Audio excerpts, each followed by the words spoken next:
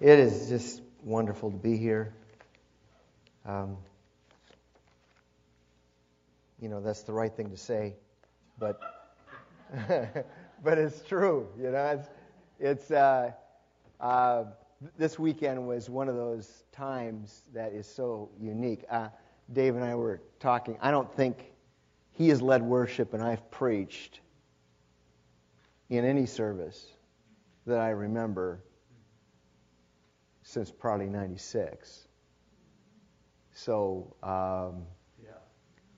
the weekend was very special because of that, and then this morning again. So it's just great. Ledovic, that was wonderful to hear you pray in your language. It was anointed. It's wonderful.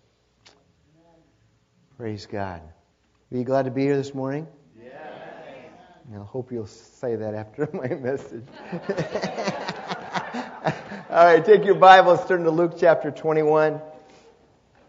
We're going to get there in just a minute. Luke 21, verse 25. But I'm going to read another verse first and then make a few comments, and then we'll get into Luke 21 briefly. It really is a thematic message this morning, so there we go. Daniel 12, verse 4 says, "But you, Daniel, keep this prophecy a secret. Seal up the book until the time of the end, when many will rush here and there." How many would say, "I am a fulfillment of that prophecy"? Right? "And knowledge will increase." I find that to be a very interesting sign of the times, the rapid increase of knowledge. And I ran across some statistics. Actually, my son Ben sent them to me. He had discovered them, sent them on, and he sends me stuff every once in a while like this. So here's some very interesting things that are happening in our world today when it comes to knowledge. China will soon become the number one English-speaking nation of the world. Isn't that interesting? 25% of India's highest IQs equal more than the U.S. population. India has more whiz kids than we have kids. And when I said that, George this morning just brightened. The number one nation in broadband internet penetration is the nation of Bermuda. USA is number 19, Japan is number 22. So technology is changing around the world. The top 10 in-demand jobs in 2010, we're talking next year, did not exist in 2004.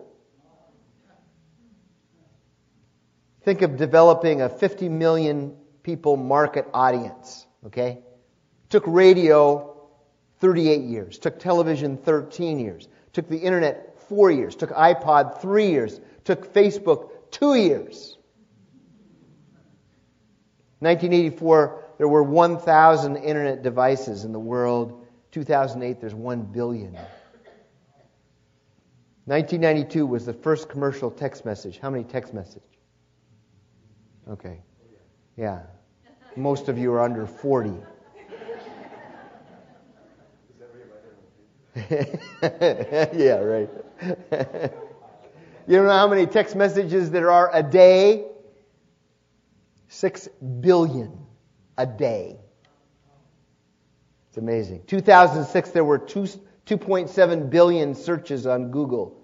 2006. 2 years later, 2.6 billion. 2 years later, 31 billion. Just amazing escalation. Technological information is doubling now every 2 years.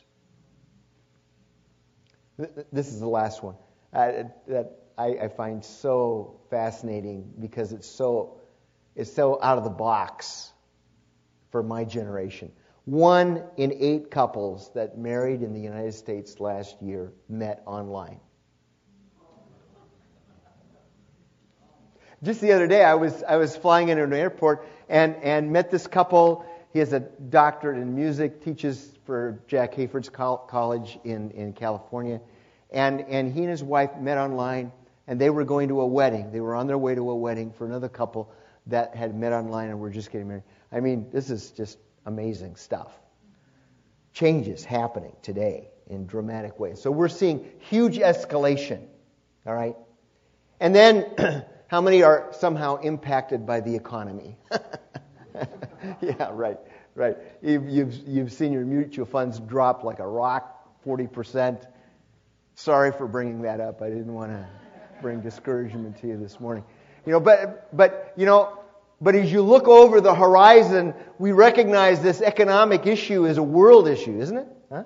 It's a world issue. And nobody has answers. Our ministry, the ministry I represent, International Russian Radio and Television, is out of Finland. By the way, I've got a table back there with stuff, so feel free to take stuff if you're interested. But I was talking to our founder of our ministry, Hannu Hauka, out of Finland the other day, and I said, what's things like over in Finland? He says, exactly like it is in the United States. Banks having problems, economy dropping like a rock, houses not selling. It's a global issue. It's a global issue. Okay, Luke 21. And there will be strange signs in the sun, moon, and stars, and here on the earth the nations will be in turmoil, perplexed by the roaring seas and strange tides. That's not just physical or water, but that's other kinds of things. People will be terrified at what they see coming upon the earth, for the powers in the heavens will be shaken. Then everyone will see the Son of Man coming on a cloud with power and great glory. So when all these things begin to happen, stand and look up, for your salvation is near. Then he gave them this illustration. Notice the fig tree or any other tree. When the leaves come out, you know without being told that summer is near. How many can't wait for that in Minnesota? In the same way, when you see all these things taking place, you can know that the kingdom of God is near. I tell you the truth. This generation will not pass from the scene until all these things have taken place. Heaven and earth will disappear, but my words will never disappear. So we see this word near used by Jesus, and it's a powerful word. It's a progressive word. It's a word that speaks of process, of something that is here and it's now approaching. It's coming closer and closer and closer. It's literally a pregnancy term. And all you ladies who have had children know fully what that means, and us guys, we don't really have a clue, but we observe the process. And it was beautiful and wonderful, and you're looking with great excitement for the moment of the birth of this child, right? And every month, you see development, and you see change, and everything is telling you something is up, huh? Something is different. This baby's going to be born, and it's wonderful, and it's also painful, right? The process of birth pangs. It's both and. It's wonderful and painful. And we see this nearer concept of the coming of Jesus Christ is both wonderful and painful. And if we think that we're not going to experience the pain, just all the wonder, well, get a clue. That's not going to happen. We're going to experience both of them. Now, how close are we? That's the question. I mean, Jesus in Matthew 24 gives us a check-off list. Many false Christs and prophets will arise and will deceive many. Don't forget that word, many. Pray for discernment. Pray that you would have eyes wide open, that you wouldn't be sucked into something stupid. Because there's a lot of stupid stuff to get sucked into today, right? Yeah. Looks religious, looks godly, looks like the Holy Spirit's on it, but you scratch under the surface and it's phony baloney. Well, guess what? Jesus said many. Wars, famines, pestilence, earthquakes will increase. Birth pangs. The first birth pangs. Lawlessness will abound. That's a sad one. The love of many will grow cold. Guard your heart. Great tribulation, days shortened for the sake of the elect. The gospel will be preached as a witness to all ethnos, to all nations, to all language groups. How many can say, thank God for that? Amen. And Jesus will return like lightning. And no one, not Pastor Jim, not me, not anybody else, nobody knows the day or the hour. Nobody. At best, 1 Corinthians 13 tells us that we see things imperfectly, as in a cloudy mirror, incompletely, partially. Okay? So none of us have all the answers. You know, not these guys on television that's got it all laid out and they know exactly what's going to happen, when it's going to happen. I'm sorry, some of them are great guys, but you know, they really don't know what's going to happen. They think they know what's going to happen. But none of us, we only see it partially. That was true concerning the first coming of Christ. It's true concerning the second coming of Christ as well. We look back now after the first coming of Christ and we see all the pieces of the puzzle. We can trace them all throughout the Old Testament. But it wasn't very clear for them then. And so it is for us. What was apostolic theology concerning the return of Christ? Were they pre-tribulationists, mid-tribulationists, post-tribulationists, amillennialists? Where did they stand on those kinds of issues? Or did they even care about them? Let me tell you, I don't even think they cared about it. And we get so hung up on some of this stuff, you know. And you need to take a stand. You need to search the Scriptures. That's a good thing. I remember a good friend of mine, John Kennington, many years ago, and I've never forgotten it. He said you got to stand somewhere to look at anything. So when you look at eschatology, take a stand. That's okay.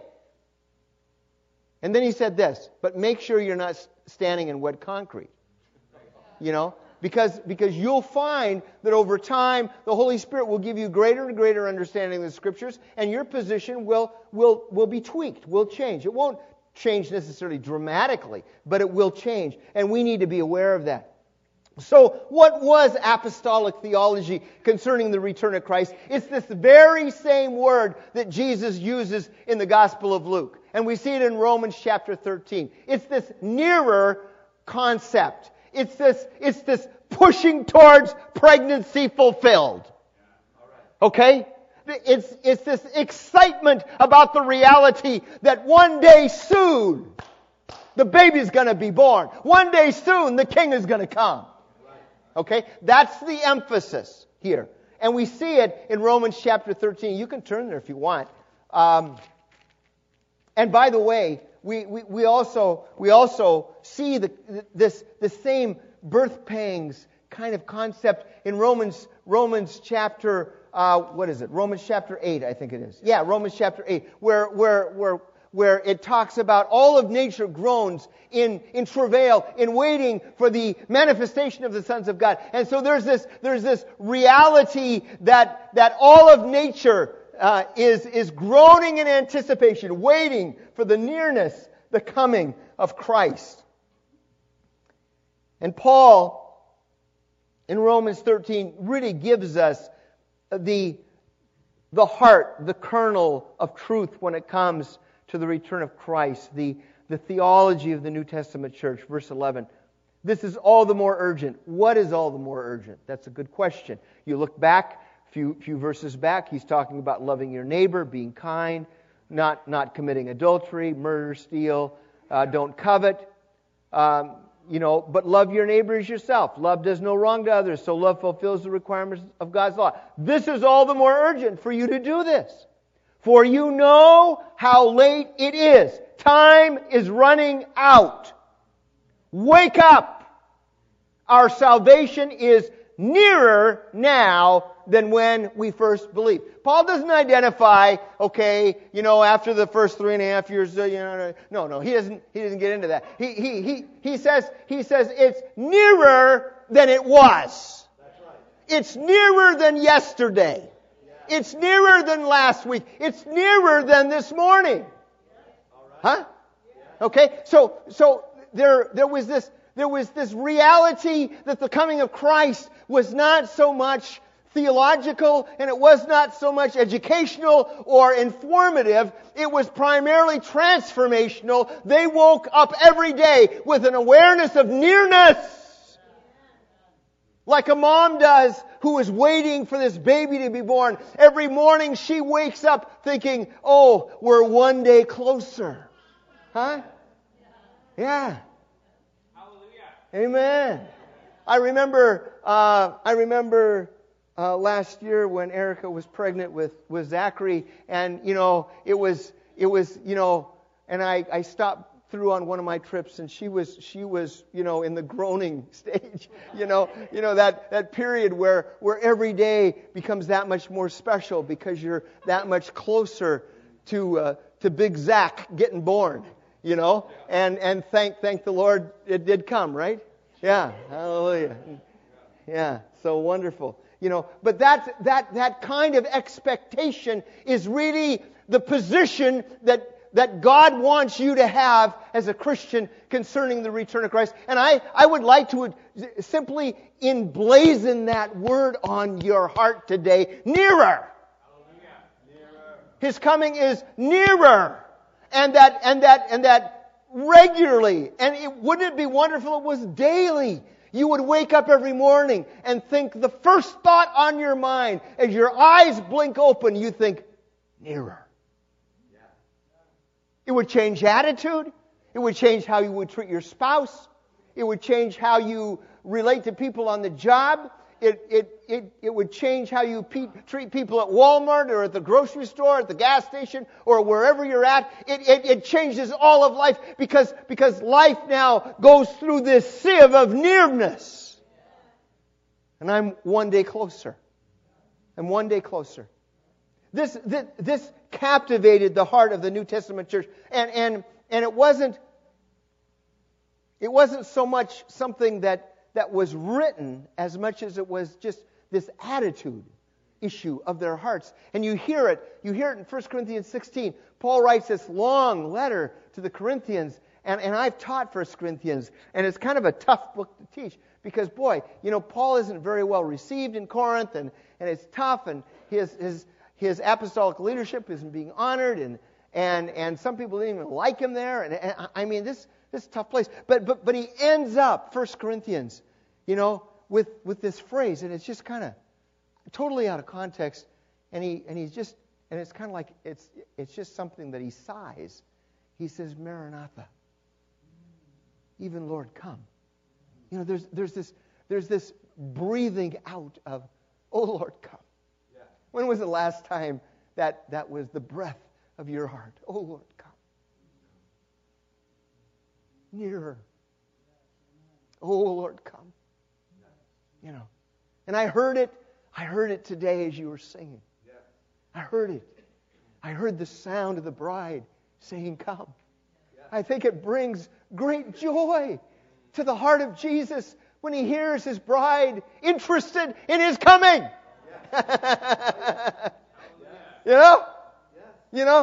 mean, I travel now. I'm gone.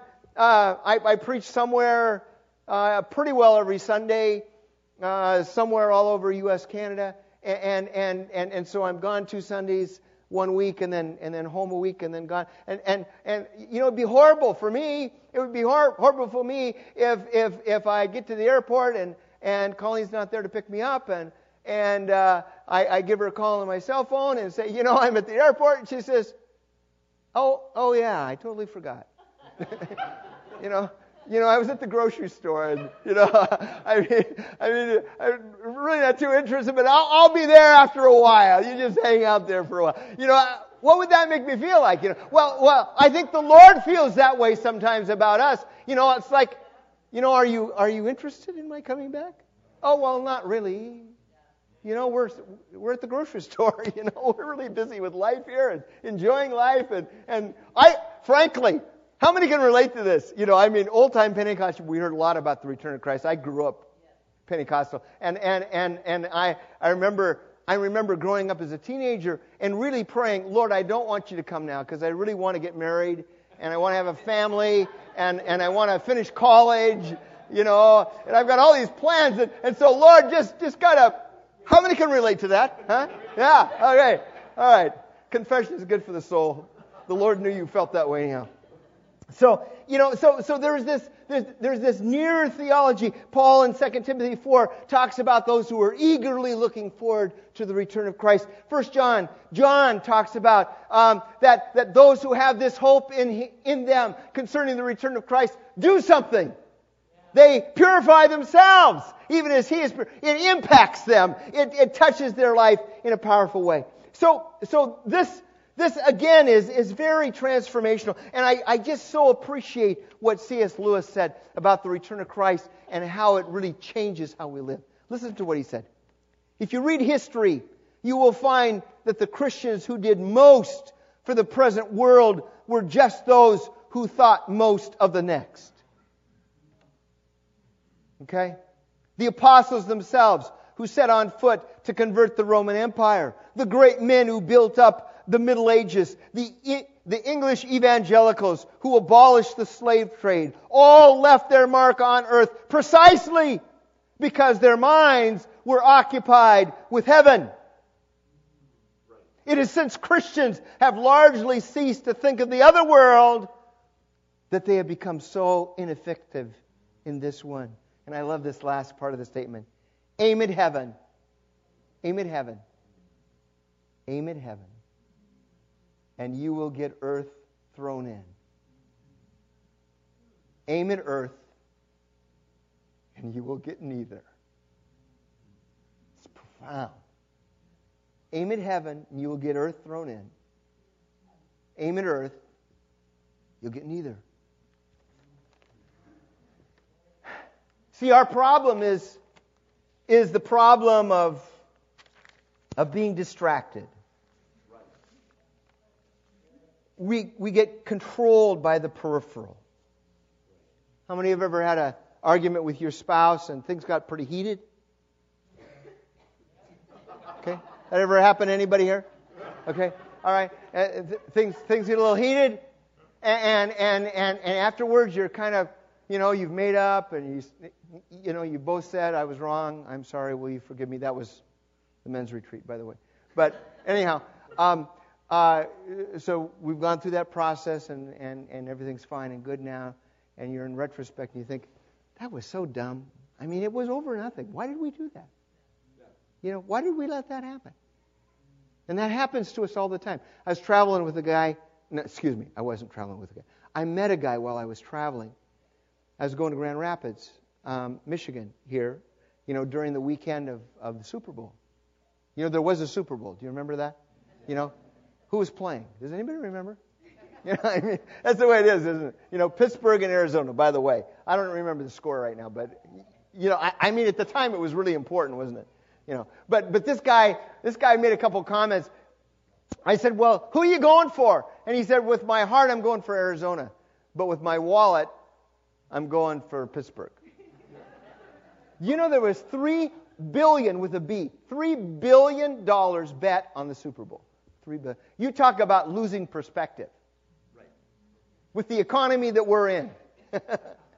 With the issues that we're dealing with.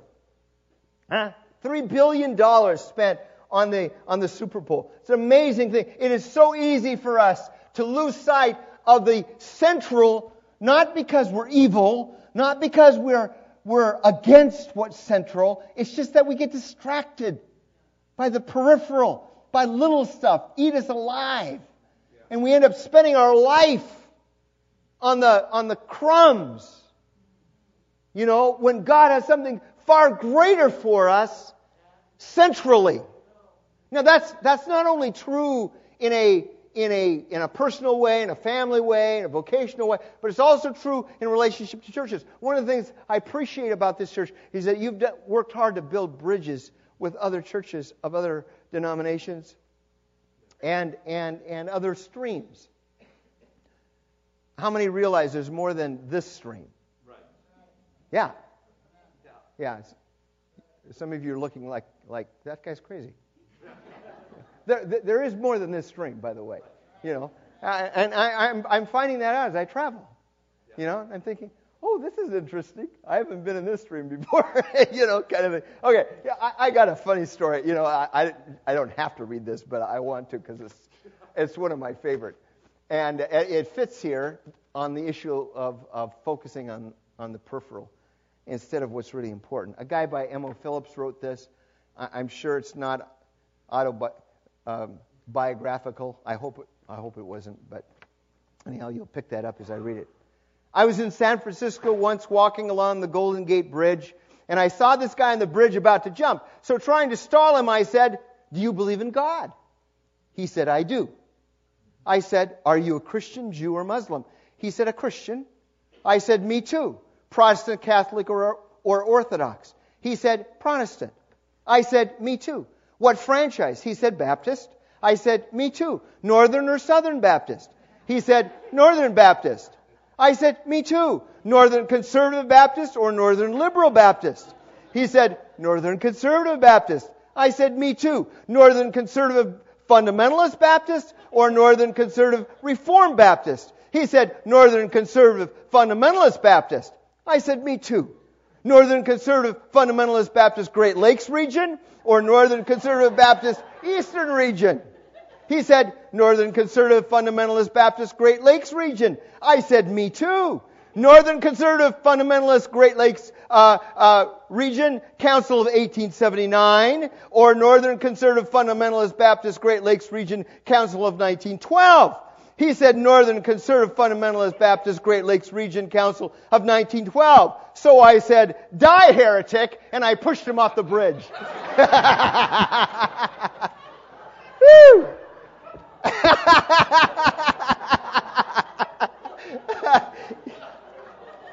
Isn't that a great story? I just love it. You just see that, die, heretic. So, the reality is that, we laugh at that, but it's so true. We divide on stupid stuff. Right? We do. And God has called us to something greater. Now listen. Jesus lived with an urgency mentality. He lived with a pregnancy mentality. He knew his was 3 years. He had only 3 years to get stuff done. Now you don't know that. And neither do I. I just turned 60 in January. And, for both Colleen and I, and by the way, I'm sorry she's not here. She was here last Sunday when I was at another church, and we're doing great, by the way. It's not we're going to different churches at different times. But she had to go home because she's got to teach school tomorrow. And I got to stay through this evening. So anyhow, I had to take her to the airport this morning. But when the lights went on at 60 for me, and it was kind of like, oh my goodness. 15 years from now, I'm going to be 75. What? You are kidding. That's crazy. That's impossible. And just that awareness of brevity. Even if God gives me long life, it's not going to be that much longer. I mean, really, in comparison. And so there's this awareness of that I've got to do something with the time I've got. Okay? That's a nearer theology. Say nearer. Say it again. Nearer. It's a nearer theology. There's that awareness that we're getting closer. We are definitely getting closer to the coming of Christ, and you are also getting closer to the end of whatever you're going to do with your life. And Jesus lived that way. Listen to this. I'm almost done. This is, and I've got 4 scriptures, but these are not 4 points. Amen. Right. Okay. Luke 2, verse 49. Listen, though. Let it sink into your heart. I must be about my Father's business. I must. Passion, pregnancy, nearness. I must be about my Father's business. John 9, verse 4. I must work the works of Him who sent me while it is day. The night is coming. He had that push in the small of his back that says, I can't put this off forever. I have to fulfill what God is calling me to do. What God is calling me to do today, I need to do it now. John 4:34. My food is to do the will of Him who sent me and to finish His work. Let me ask you, what is the work of God that He is calling you to finish?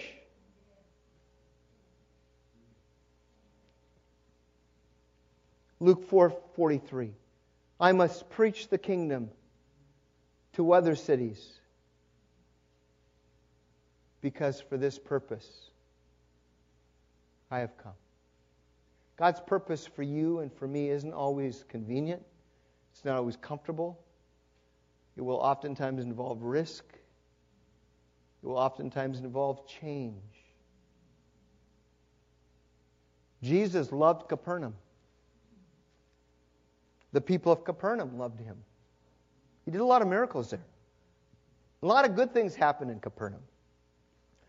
And as far as Jesus was concerned, I'm sure He could have just stayed in Capernaum and gather a flock around Him of thousands of people and just minister to them on a regular basis. But Jesus said, that's not what God has called me to. He's called me to another purpose. I have to visit other cities.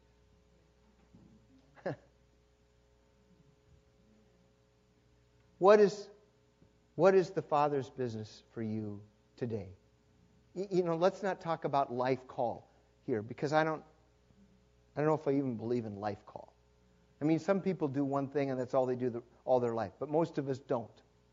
Okay, so it's not a matter of what is God calling you for the rest of your life. It's what is His will now, in this season, today, tomorrow. Is tomorrow important to God in your life? Or is it just not important because it really doesn't have anything to do with what God has called you to do? What is God's agenda for you while it is yet day? Feel your pulse. You still okay? Huh? How many are still okay? How many are grateful that you don't control that? Isn't it so wonderful that, there goes Katham. Yeah, it's still working. It's still day. As long as this is still pumping, you're yet in the day. You're not in the night. Okay? And what is God calling to you to do while it is yet day? While it is yet today. A lady by the name of Beverly Eckert. Her husband died 9/11 in one of the two towers. He called her as the tower was going down and he was dying. And he just said, honey, I just want to tell you that I love you. Click. That was it. Boom. Gone. Dead.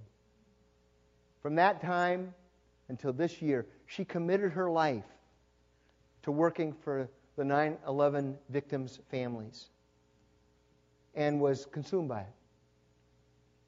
A couple weeks ago, as many of you are aware, there was a plane that went down over Buffalo. She was going there. She was on that plane, and she was going to Buffalo to commemorate her husband's 58th birthday at the high school that he had graduated from. She never made it. Plane went down. Boom. Her day was done. She had other plans, I'm sure. She probably had a full schedule, full calendar. Who cares? Her day's done.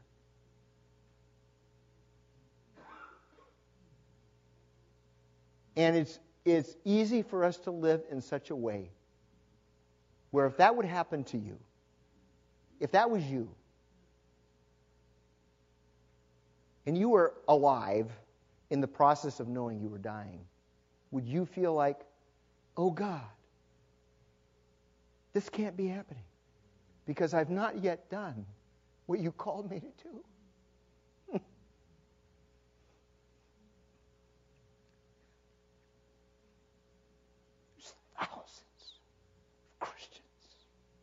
Thousands of believers.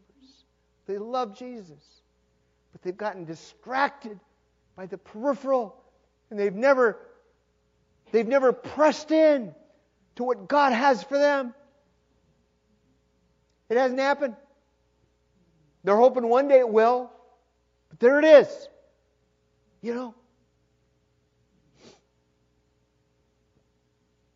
As I close this morning, the verse that just really is kind of my life verse. It's found in Matthew chapter 25 and verse 23. It's very simple. Would have to be simple for Dave Ogren. Some of these guys have all this other stuff, but mine's pretty simple.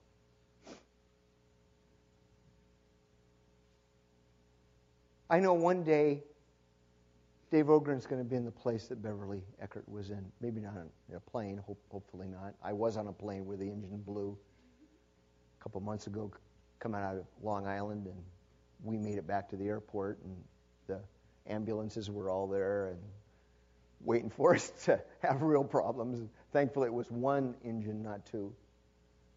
So I've experienced a little bit of that feel. But one day, the lights are going to go out. And I'd like it to be 30 years from now when I'm 90 years of age, like Paul Harvey was, died yesterday. I just heard that this morning. I'd like it to be that way, but I don't know if it's going to be that way.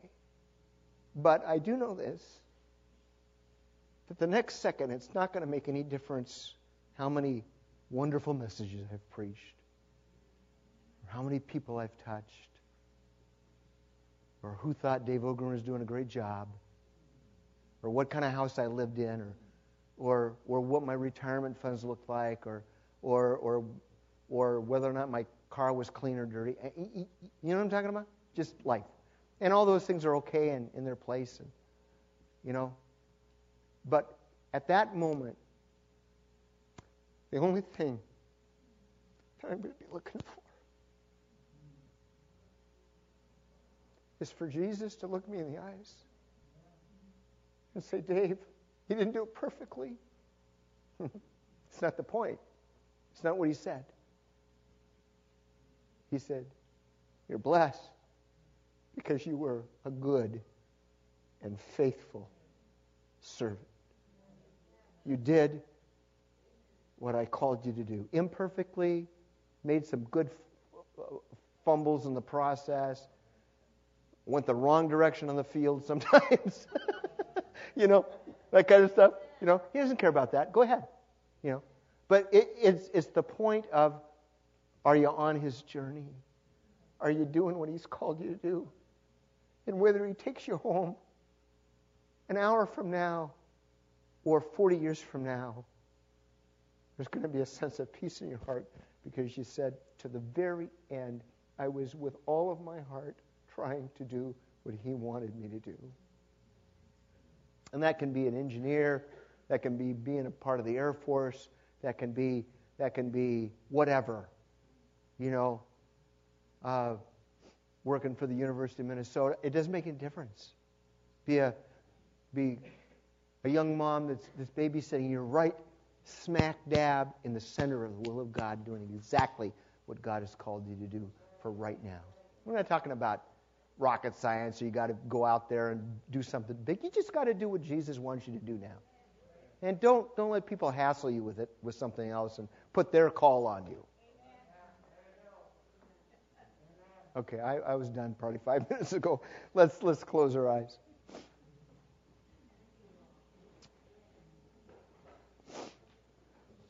Lord, I thank you, God, for this body. Thank you for these people. You don't look on us as corporately. You look on us individually, and you see us as we are, and you see us where we're at, and what we're experiencing right now. And right now, you have call and purpose and plan written all over our life right now. I'm going to ask two questions. I'm just going to ask you to keep your eyes closed. This is private, personal stuff. It's nothing to do with you and anybody else. It's just you and God. If you are here this morning and you really sense that, Dave, I've really kind of gotten off course here. I've gotten involved with peripheral. I've allowed other things to cause me to lose sight of God's plan and God's purpose for my life. But I'm making a commitment today to pursue God's purpose for my life with all of my heart. If that's you, just raise your hand. Just up and down quick. God bless you. Yes, hands all over. Yeah, it doesn't have anything to do with me or this church or anything. This is about you and Jesus and having Him one day look you in the eye and say, well done, good and faithful servant. Okay? It's the only thing that matters. Not anything else. God bless you.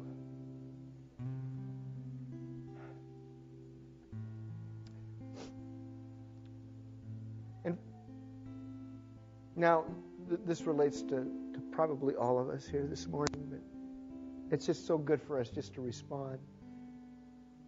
Just to say, Jesus, I want to live my life fulfilling your will. If that's your heart, just raise your hands to the Lord.